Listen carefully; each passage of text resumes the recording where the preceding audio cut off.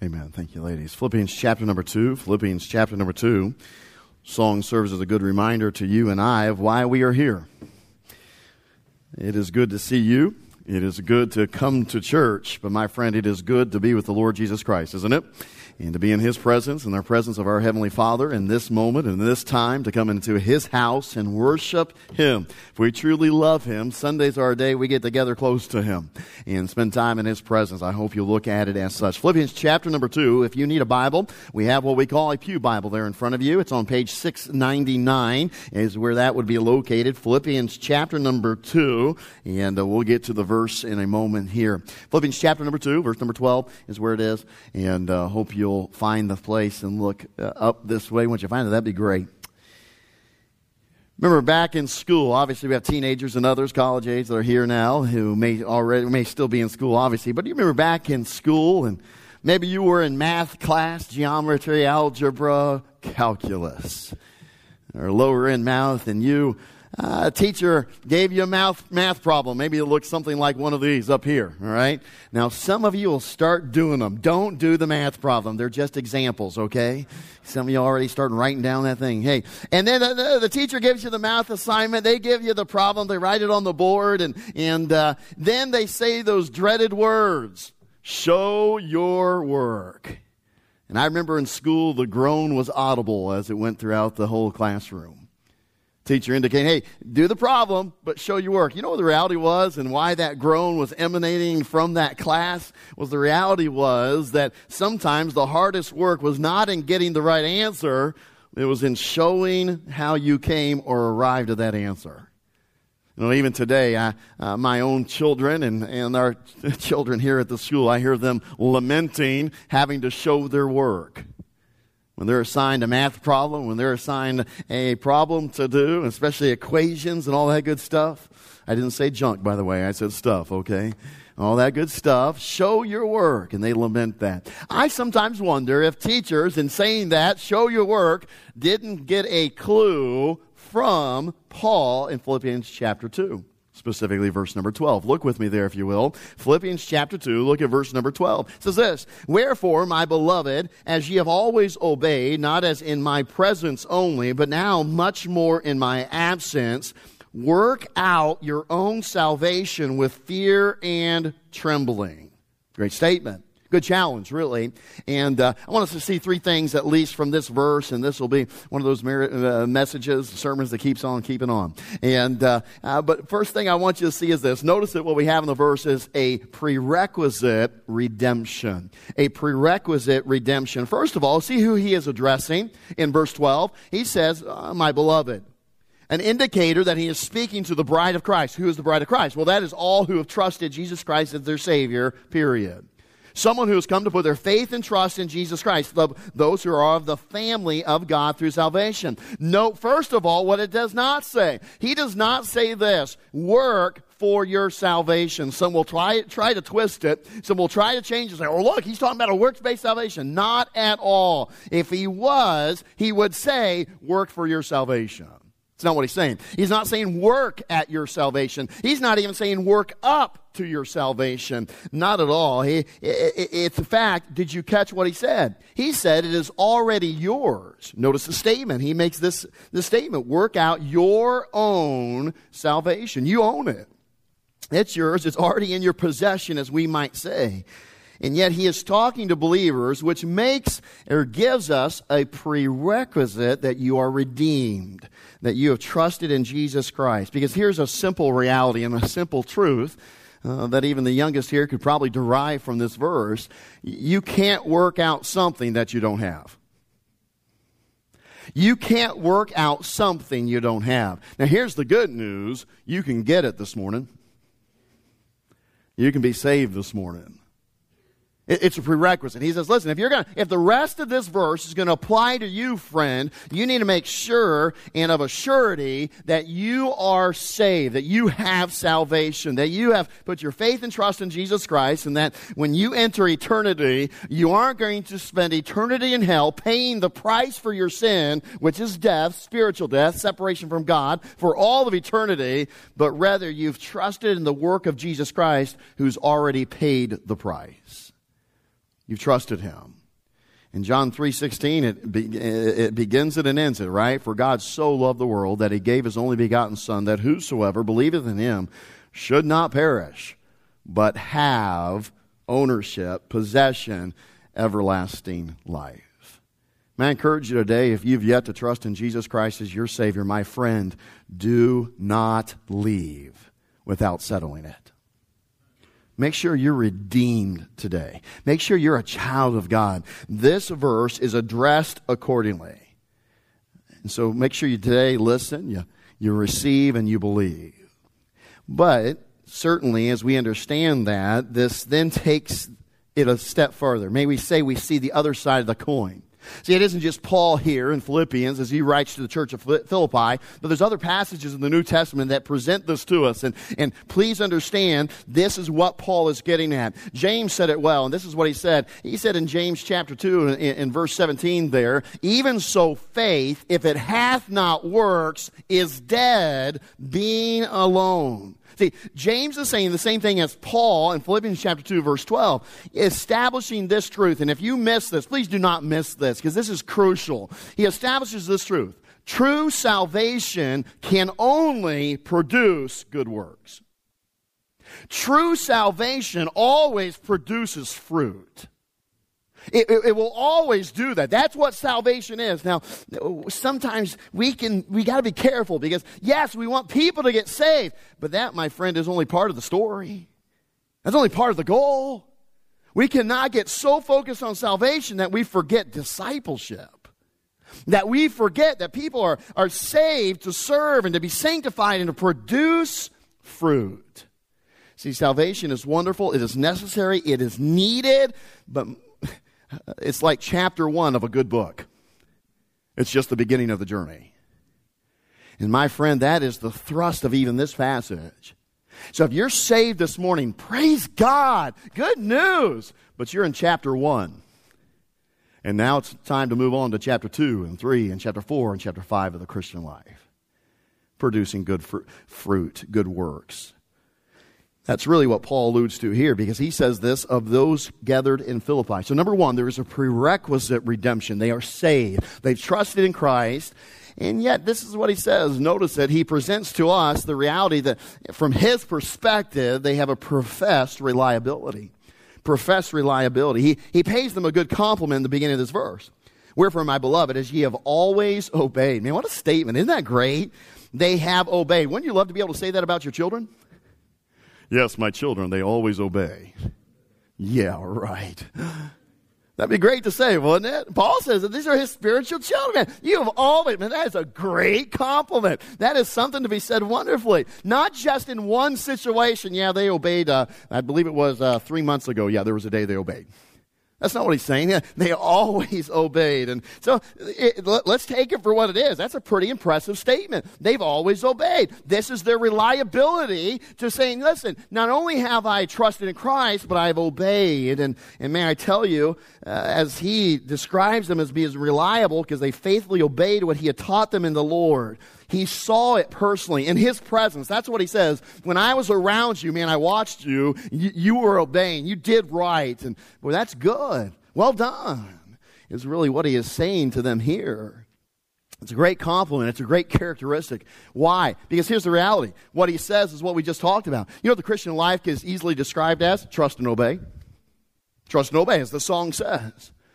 Trust and obey, for there's no other way to show that you believe. So that is the Christian life. You say, Pastor Henry, boil what the Christian life down is? Trust and obey. Walking by faith. Obedience incorporated into it. That's what he says here. Now, let's grasp this and let's allow someone else in the New Testament to speak a little bit to this. Let's garner someone else's voice on this subject. You say, that's a weird verse to bring up right here, Pastor, but listen to me carefully. Notice what Peter says. 1 Peter chapter number 3 and verse 1. He says, likewise, ye wives, be in subjection to your own husbands. That's not what I'm focusing on, okay? That if any obey not the word, they also may without the word be won by the conversation of the wise. say, what in the world does that have to do with Philippians chapter 2, verse 12? Understand. Notice what Peter does there. Peter equates something with something else. In other words, if we're talking equation, he says this equals this. Here's what he says. Those that don't obey the word equal someone that needs to be, three-letter word, one. See that? They don't obey the word. It equals somebody that needs to be one, and we could fill in the blank or fill in between the lines there, one to Christ. Someone who is unsaved is someone who does not obey the word. Now listen, we've been in school before. If he makes that statement, the next natural statement is what? He that obeys the word is someone who is saved. Unbeliever doesn't obey the word. Believer obeys the word. Throughout the New Testament, the idea of being a Christian isn't just that you put your faith and trust in Jesus Christ, because there's obedience and salvation. Yes, that's there. But my friend, you know what is the ongoing characteristic of a believer, a Christian? They obey the word. They obey the word. Paul looks at the church of Philippi and says, listen, you have done well. You have done well, beloved. You have trusted in Christ, and you have obeyed Him. And when I'm there, I'm watching you, and you're taking the Word of God, and you're putting it into practice, and you're obeying it. You are doing well. You are reliable spiritually, if we might put it that way. See, Peter would tell you that to be, or to claim to be a Christian and not obey the Word of God is inconceivable to him. But Peter's like, I can't fathom that. Why? How could someone claim to be a Christian and not obey the Word of God? How can someone say they're saved and there's no fruit and there's no production? As James says, faith without works is dead. There's no good works. How can someone claim to be saved and there's no production of it? That's literally what Peter's saying. Listen, to obey the word is a believer. That's natural. It ought to easily be and should always be together. And so Paul says that of the church at Philippi. He says they had demonstrated a faithful submission to God in the area of obedience. And it does beg this question of us this morning. If we are here to meet with God, to grow in Christ's likeness, then we ought to ask this question. Am I like the church of Philippi?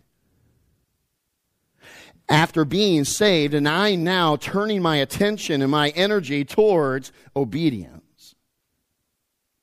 Is that my goal and my desire in life that, okay, I want to grow. I want to be found like these at Philippi, that I always obey. Or at least the desire and the intent and the attempt is present. Paul is saying they have done well. Now don't miss it, he says, and calls them to continue. And yet in this continuing, he says, I want you to grow. I want you to press on in the maturation process. I want you to be mature in this Christian life. Can I tell you one of the joys, and this may be a selfish joy of the parenting, but one of the joys of being a parenting is when your children grow up and mature and can take on more responsibility. Isn't that a delight, parents, when you can trust them to do things? And it can start young, when they can go to the potty themselves, when they can dress themselves, when they can feed themselves, when they can run the lawnmower. Woohoo! When they can drive themselves around, when they can take on personal responsibility, when they can do some things. And I'll tell you, one of the great joys is when your children get older and they are mature, is that you can leave them alone somewhere and you can not just hope, but you can trust they'll do the right thing in your absence. In other words, you can leave the house and you can trust, you know what? When I get home, the house won't be burnt down. That's a good thing. Or there won't be a kid stuck to the wall with duct tape. An annoying sibling. That's a good thing. I can trust them. They have grown up in maturation, that when I'm not present, when I am absent, they'll do the right thing. Do you realize what Paul's saying in this verse? He's saying the same thing.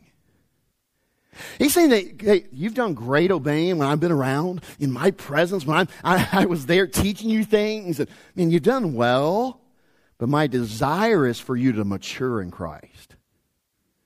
My desire is for this trusting and obeying to, continue to grow in many ways. In fact, the statement we would say is this, of someone who is mature, they will do the right thing. They will be obedient in what is asked of them in his absence. That's his desire. That's what he wants of them. Literally looking for them to take upon themselves something that Paul desires of the believers there in Philippi, and certainly something that God desires in each one of us. That is a maturity, and that is a maturity that embraces, don't miss it, because here's the thrust of the verse.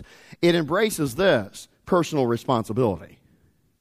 So there's a prerequisite redemption, and he says there's a professed reliability. You've been faithful, you've obeyed well. Now I'm pushing you onward to personal responsibility. I will not always be there to hold your hand, is what Paul's saying. You need to be able to stand on your own 2 feet, spiritually. You need to be obedient to God in your own choice and your own doing. Oh, you've been obedient in my presence, he says, and yet now I want you to continue and increase when I'm not there looking over your shoulder while I'm absent. You say, well, okay, what's his motivation for that? Well, did you catch what is the first word of verse 12? Wherefore. As we often say, when you read therefore or wherefore, you ask what it's there for. What's he referring to? Well, he's saying, wherefore, look at this and follow the example. What example is he talking about? Look at verse number 5, if you will, with me. Philippians chapter 12, verse number 5. Let this mind be in you, which was also in Christ Jesus, who being in the form of God, thought it not robbery to be equal with God, but made himself of no reputation, and took upon him the form of a servant, and was made in the likeness of men. And being found in fashion as a man, he humbled himself and became, what's the next word? Okay, that was good. I think we got 30%. Let's try that again. Okay, what's the next word? Being found in fashion as man, he humbled himself and became obedient, right? Obedient. The same thing that Paul was saying in Philippians chapter 12, chapter 2, verse 12. Obedience. You obey. And he says, listen, Christ, the Son of God, was obedient. And so you and I, as a Christian, a follower of Jesus Christ, need to follow the shining example of Jesus Christ and be obedient. What does verse number 8 say? He was obedient unto death. Now listen, I'm not here to challenge you to say, hey, be obedient unto death. No, that's not the point. The point was this. What was God's plan for Jesus Christ? That he should come, live a perfect life, and that he should go to the cross of Calvary and do what? Die. Be crucified. Shed his blood for your sins and for mine. Now get it, don't miss it. When he said he was obedient unto death, you realize what he was saying? He was obedient to the will and the plan of God for him. Was that not God's plan? His will. The plan set before Jesus Christ. That he would die on the cross of Calvary for your sins and mine. And I don't know about you, but I sure am thankful this morning that Jesus Christ was obedient. He obeyed. And so Paul says, listen, if Christ does this and he is our perfect, the shining example for what and who we are as Christians, you and I need to follow that example. Be obedient. Take up personal responsibility and say, I am a believer. I am to trust and obey. Can we go back to the illustration? You know what the whole point of Philippians chapter 2 and verse 12 is? If you are saved, you ought to be showing your work. There ought to be fruit. There ought to be this growth, this obedience that you can point to. Say, listen, yeah, I am saved, and boy, here is the proof. Not just, certainly, yes, reality of salvation by faith through grace. Yes. But the fact is this, what does true salvation always produce? Good works and fruit. Show your work.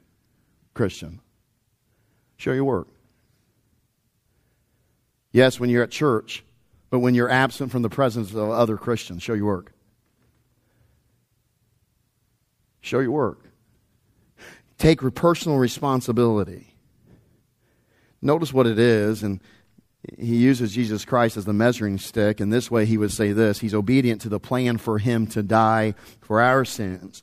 And you and I too have a plan from God for our lives. that we are to be obedient likewise. To Him likewise, sorry.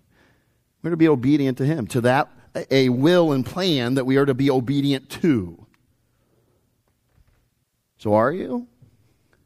Are you as faithful and obedient as Christ was to the plan and will of God for your life? Stark challenge to each of us. So where and how specifically does He want that to show up? In other words, what is that plan? Well, the plan is for them in Philippi, for you and I to show our work. It is a call to live out the inner transformation that God has graciously granted us. And the first key statement is this, don't miss it. He says, our own salvation. It is a personal salvation. It is a personal call to work it out. It's not the job or responsibility of someone else. Christian, it is your personal responsibility to work out your salvation. It is no one else. It's not your mom. It's not your dad. It's not some fellow believer. It's not a pastor. It's not a deacon. It's not a Sunday school teacher. You are to work out your salvation with fear and trembling. We'll talk about that in a moment. That's my responsibility as a believer. That's your responsibility as a believer. It is personal. No one else can do it for you. It's a personal call to obedience and working out your own salvation. You know what cracks me up? As a teacher, when I taught in many moons ago, there were times that I could tell that a parent did their student's work. Any of you want to confess right now? Okay, just kidding. Don't do that. It's funny because you're like, ain't no way this kid did this. Yeah, the writing would always give it away sometimes. Isn't that funny? Yeah. Hey, a parent did their work because they wanted to do the grade and whatever. The parent did the work. Now listen to me. Hey, can I tell you, in the Christian life, no one else can do your work. It is a personal responsibility to work out your salvation. We may want you to, we may desire, we might love to do it for you if we could, but I cannot work out your salvation. Now, as a preacher of the Word of God, as the voice of God, the privilege it is, I can give you all the tools, I can tell you what God said, but my friend, it's up to you. It's up to me. You can't do it for me. It's up to you. You've got to work out your salvation. You've got to say, okay, I'm going to be obedient. I'm going to follow God and do the. I love this term, and don't miss this. This is a tremendous truth from this passage here. You see, it is personal. It is our own responsibility. It's mine. I've got to own up to it. It's my responsibility. And so, my friend, if you're here and you have children that have gone away from the Lord and you feel like they're not working out their salvation, pray for them, love them, encourage them, exhort them, but we understand that they have to make a decision for themselves. They do. They have to say, that's my responsibility. Yes, I've been saved, and it doesn't matter if things haven't gone well at home or they have. It doesn't matter if life has been difficult. It really doesn't matter. My responsibility, if I've trusted in Christ, is now to obey. It is a personal responsibility. Now, may I also say this, and I hope you understand this truth. I love the statement here. He says to work out your salvation. Well, what does that mean? It literally is. In fact, the word has this meaning, and it was even, some say, used in secular writings to describe the act of mining. Great illustration. Picture it with me, if you will. You see, you're there, and you have the rights and ownership to a gold mine. It's in your name. You have possession of it. The gold mine is yours, and it's full of immeasurable value, immeasurable worth, and wealth. It's truly a great treasure. But to enjoy its full impact and value in your life, you must work the mine. You must work the gold out of the mine, as they would say. You will need to work to get it out. One has aptly put it this way, and I think this is a great statement. In fact, I would maybe encourage, if you're writing your Bible, you write this next to Philippians chapter 2 and verse 12. It's this: I have to mine what is mine. I have to mine what is mine. I've got to work it out. Literally, I have the greatest gift in salvation. Now, do you realize that today, when I'm here on earth, it's my responsibility to work it out? to see my salvation. That is a guaranteed thing. I'm going to heaven. Christ has saved me. Now, I can't wait to see it impact my life today. You know how it impacts your life today, friend? Through obedience to God and His Word. I mine it out. Hey, I'm saved. Praise God. I have the greatest gift. But now it's my job to live it out, to work it out, to mine it out in my life. And my friend, you'll see every blessing that God has ever promised. That's what He calls the church at Philippi to do. Man, it's a great truth, friend. You've already been obeying. Praise the Lord. You've trusted and you have salvation. You've started to obey in my presence. But now, every day of your life, privately, publicly, in the presence of others, in the absence of others, obey, obey, obey. Take up personal responsibility. See, the fact is this, and so many miss this truth. Understand it this morning. Salvation is not stagnant. It's not complacent. Saved person is not to be sitting around doing nothing, letting the chips fall where they may. A saved person is to get up and go to work. I love what Paul, more importantly, God says in Ephesians chapter 2 and verse 10. We know verses 8 and 9, they are stupendous. They are salvation. For by grace are you saved through faith, and that not yourselves is the gift of God, not of works, lest any man should boast. And then he says this, don't stop there, Christian. That's just chapter 1. Move on to chapter 2. For we are His workmanship, created in Christ Jesus unto good works, which God hath before ordained that we should walk in them. And may I just say, you can say walk. It means to work too. Work towards good works, producing that fruit. We live in a society that loves shortcuts. We love the microwave. We love ways to get around things. Cliff notes for those who knows what those are. We love the ability to, can I tell you, in the Christian life, there are no shortcuts. You need to work out your own salvation. You need to obey. You need to take God's word and allow it to be the will and guidance of your life in every way possible. Every believer is to do all he can to work out what is his. You own it. It's yours. God has given to you. It's a free gift. Your salvation. Paul says having the right attitude is crucially important too, isn't it? He says this, what? With fear and trembling. Now that's a great statement, huh?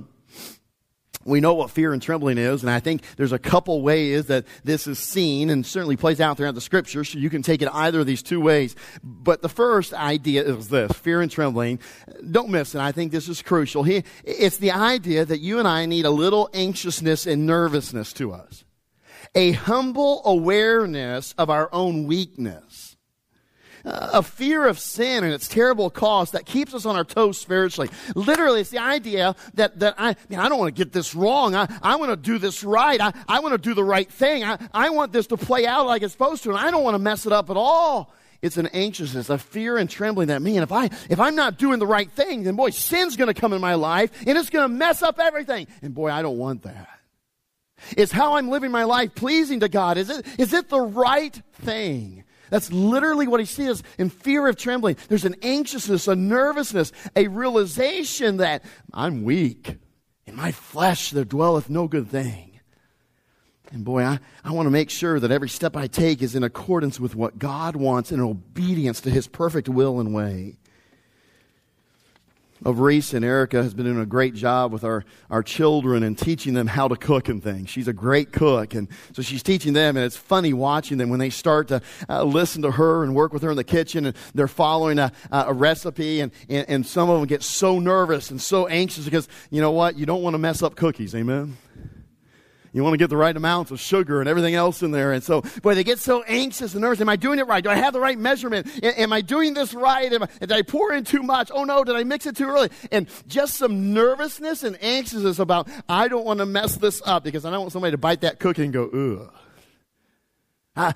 I don't want the end product to be bad. I don't want to mess it up in any way. And they are, in a sense, don't miss it, aware of their own weakness in cooking. May I submit to you that all of us could use a little fear and trembling in our working out of our own salvation? A concern and anxiousness that we get it right. A fear that this past week, man, I sure hope that I lived in such a way that pleased Him, that whether I ate or drank or whatever I did was to the glory of God, that I didn't mess up obedience. And boy, Lord, if I did, show it to me this morning. Help me this next week. I don't want to go another day in which I'm not obedient to you. May I submit to you that ought to be the heart attitude of every believer. If I'm working out my own salvation, I am fear and trembling. Did I get it right? Lord, I'm going to get in your word, and I'm going to be so sensitive to the Holy Spirit that I don't want to miss what you have for me, and I don't want to take a misstep, and I don't want to be disobedient in anything. I fear too often that we do not have this fear and trembling attitude. We don't have a fear that is characterized by our own acknowledgement of our inherent spiritual weakness and a good recognition of the power of temptation to stray and mess it up. May I submit to you, we need a good dose of self-distrust, a sensitive conscience, and being on guard 24/7 against temptation. That attitude of fear and trembling that should accompany our working out of our salvation. And yet, you know what I find, even in my own life? That we as Christians are sometimes indifferent. We subscribe to a que sera, sera mentality of living the Christian life, working out our salvation. Whatever will be, as opposed to doing it with fear and trembling. This obedience to God and His commands and will, our attitude is lacking. It's not how we are to live the Christian life. That we are called to obediently work out our salvation. It ought not to be an absent-minded, lackadaisical foray through life. We should approach life with fear and trembling, fearing, making sure that we're doing it right according to God's Word. And so may I ask you this morning, what is your attitude about working out your salvation? What was your attitude this last week? Did you go through it, fear and trembling? Lord, I don't want to make a mistake. I want to follow your word, and I want to obey you and glorify you and everything. I want to be obedient, Father. Did you have that fear, that anxiousness, that nervousness, that I just want to get it right. I don't want to mess up. Can I challenge you today? If you don't have that attitude, pray for it. Get back to it. Ask God to work in your heart, saying, Lord, I don't want to be lackadaisical. I don't want to be indifferent. I want to be found obedient to you and your word. I want to do it with fear and trembling. There's another way to take this statement. Both are good and apply biblically, and so that's why we apply them here. But the fact is this, there can be much fear and trembling in life when we attempt and strive to do right, to be obedient. See, the Bible says for us, and we know it well, yea, and all that will live godly in Christ Jesus shall suffer persecution. You know it. I don't need to tell you this morning, but I'll simply remind you, life is not a bed of roses. It's full of trials. It's full of pain and hurt and tragedy, disease, accident, loss, temptation, sin, evil, corruption, and death. Every human being experiences these things before we come face to face with death. And yet the reality is it is especially true for every true believer. As you strive to live godly, you're going to suffer even more than those who have not trusted and obeyed. And then you throw on top of that, we have some very capable and ample enemies in our flesh, the world and the devil, that don't want to see us working out our own salvation. They don't want to see you maturing in the absence of your Savior. They don't want to see you doing right in the absence of Jesus Christ, as Paul desired for the believers at Philippi in his absence. My friend, these enemies, they're going to oppose you. We quickly realize that in this working out of our own salvation, there are no shortcuts, and there are plenty of enemies, those who would oppose us. So this fear and trembling, hey, you know what? This isn't going to be easy. As I work out my salvation, there'll be even other people who are against me, who don't want me to be so rigid. They don't want me to be so committed and dedicated to obeying God, a servant, a slave to Jesus Christ, a doulos, a one who obeys the master in everything. There'll be even other people who don't want that on top of the flesh and the world and Satan. There'll be those who oppose me. Paul said this, didn't he? He wrote, I have fought the good fight. Christian life's a fight? Yeah. It's work. It's mining. You got to mine out your salvation. You've got to work at. You've got to fight. It's going to be hard work working out your salvation with the right attitude. But we are called to just do it. Do it. Be obedient. You may not care for it, and I get it. But in boxing circles, when a boxer retires, he determines that he's no longer going to fight. There's a statement made about him. They will often say this: he has hung up his gloves. Now I want to ask you something, Christian, in all seriousness. Paul said, I've fought the good fight, speaking of the Christian life. May I ask you, have you hung up your gloves too early? Have you stopped fighting? Have you stopped working out your salvation? Or maybe even worst case scenario, the fact is this: you never picked up your gloves. Yes, you've been saved, but it's been a que sera, lackadaisical, indifferent attitude about working out your salvation, producing fruit and good works. And reality and truth be told, you've never picked up your gloves. You never said, I need to go mining. I need to work it out in my life. And I just simply put it in two statements as we go into our time of invitation for you and I to consider this morning, to be challenged by the Holy Spirit. Number one, have you stopped working out your own salvation? Stop literally showing your work in this life. Have you stopped? Have you hung up the gloves? See, today is not only a good day to be saved, but friend, I'll tell you, today is a good day to start working out your salvation. If you have yet to commit and dedicate and surrender yourself to saying, you know what? God has a plan for me, and I want to be obedient to God's plan for me, just like Jesus Christ was obedient to the plan for him. I want to be obedient to that. I'm not going to stop. I'm going to pick up those gloves, and I'm going to go to work. I'm going to get in there and mine what is mine. I'm going to allow my salvation to play out. I'm going to live out that transformation that Jesus Christ has already done in my life. I'm going to live it out. Then secondly, may I ask you this? You say, yeah, I'm doing that, Pastor, but my attitude isn't the best. Is your attitude one of fear and trembling? You're working hard to get things right spiritually in your life? How is it for you, believer? Paul writes to the church of Philippi. I think you and I can take much from it, be challenged in many ways. And I'll tell you, the day is coming in heaven when you and I can hang up the gloves. But that day is not yet. My friend, work out your salvation. Do it with the right attitude. Father, I thank you for your word. Grateful for the challenge that it is to my own heart and to the hearts of these, my brothers and sisters. Lord, I pray that we would take it to heart this morning. I pray that we would not absent-mindedly, lackadaisically approach this Christian life. I pray that in the free gift of salvation, Lord, we realize that we are saved, that we are guaranteed of heaven because of faith and trust in Jesus Christ. And yet you have said in your word that faith is going to produce. And yet, Father, we may have gotten a little tired. We may have gotten a little weary in well-doing this morning. Lord, I pray for every Christian here that you would speak to them right now during this prayer and this invitation. For some who have dropped the gloves and maybe never picked them up, Lord, I pray that they'd make the decision this morning, that they would make the commitment, they'd surrender this morning to picking up the gloves. They would work at working out their salvation. Father, I pray for some whose attitude has been right in this area. They've been content to be saved and then just go through life as it is. Whatever will be, will be. And Father, I pray that you would convict us. Certainly there are times in each of our lives, Father, where we can give in to that.